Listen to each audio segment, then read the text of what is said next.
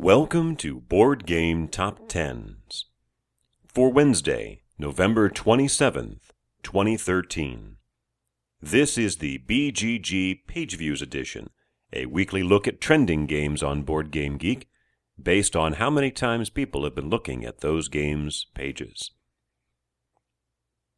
Entering the countdown for the first time in over 3 months is Eldritch Horror, by Richard Launius, Corey Konieczka, and Nikki Valens, and published by Fantasy Flight Games at just over 11,000 views.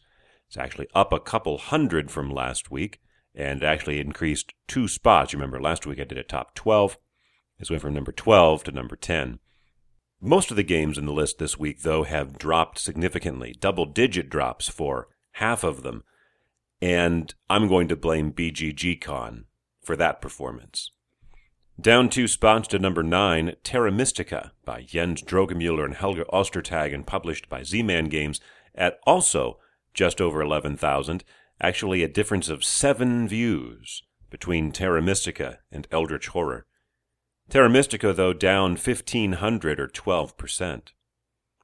Returning after 37 weeks away to the number 8 spot is Bora Bora by Stefan Feld and published by Aliyah and Ravensburger at about 12,200.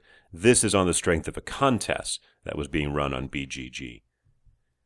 Down 3 spots to number 7, Nations by Einar and Robert Rosen and Nina and Rustan Haakonsen, and published by Asmodee at 13,500. That's down over 4,000 or 24%. Beating out Nations by only about 400. And down 4 spots to number 6 is Caverna, The Cave Farmers, by Uwe Rosenberg and published by Lookout Games at about 13,900. That's down over 6,000, or 32% from last week. Well, if it's a week where there's a lot of volatility, you can still look to Star Trek Attack Wing not to be volatile at all. It moves up 1 spot from number 6 to number 5.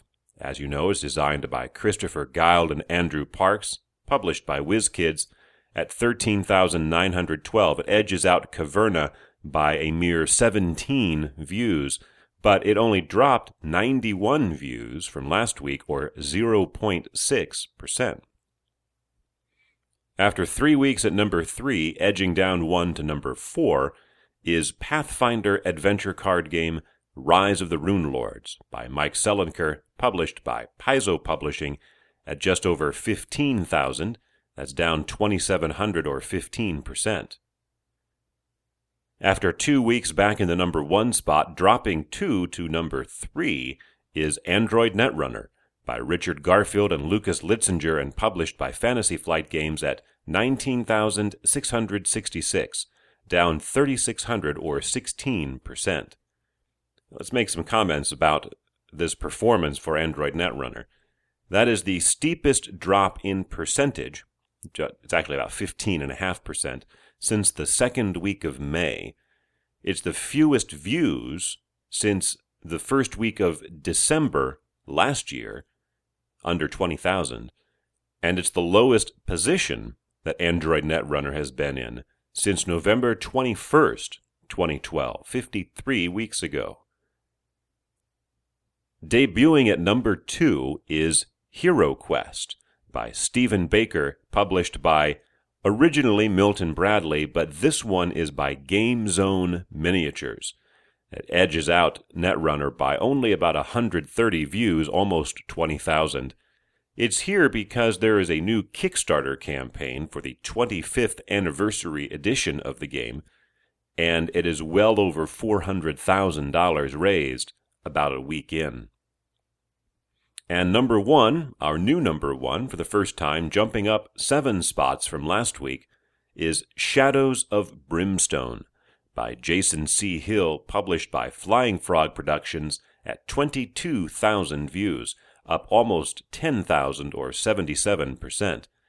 Again, this is another Kickstarter. The campaign just ended over the last week, and they ended up at $1.3 million raised. For Wednesday, November 27th, 2013.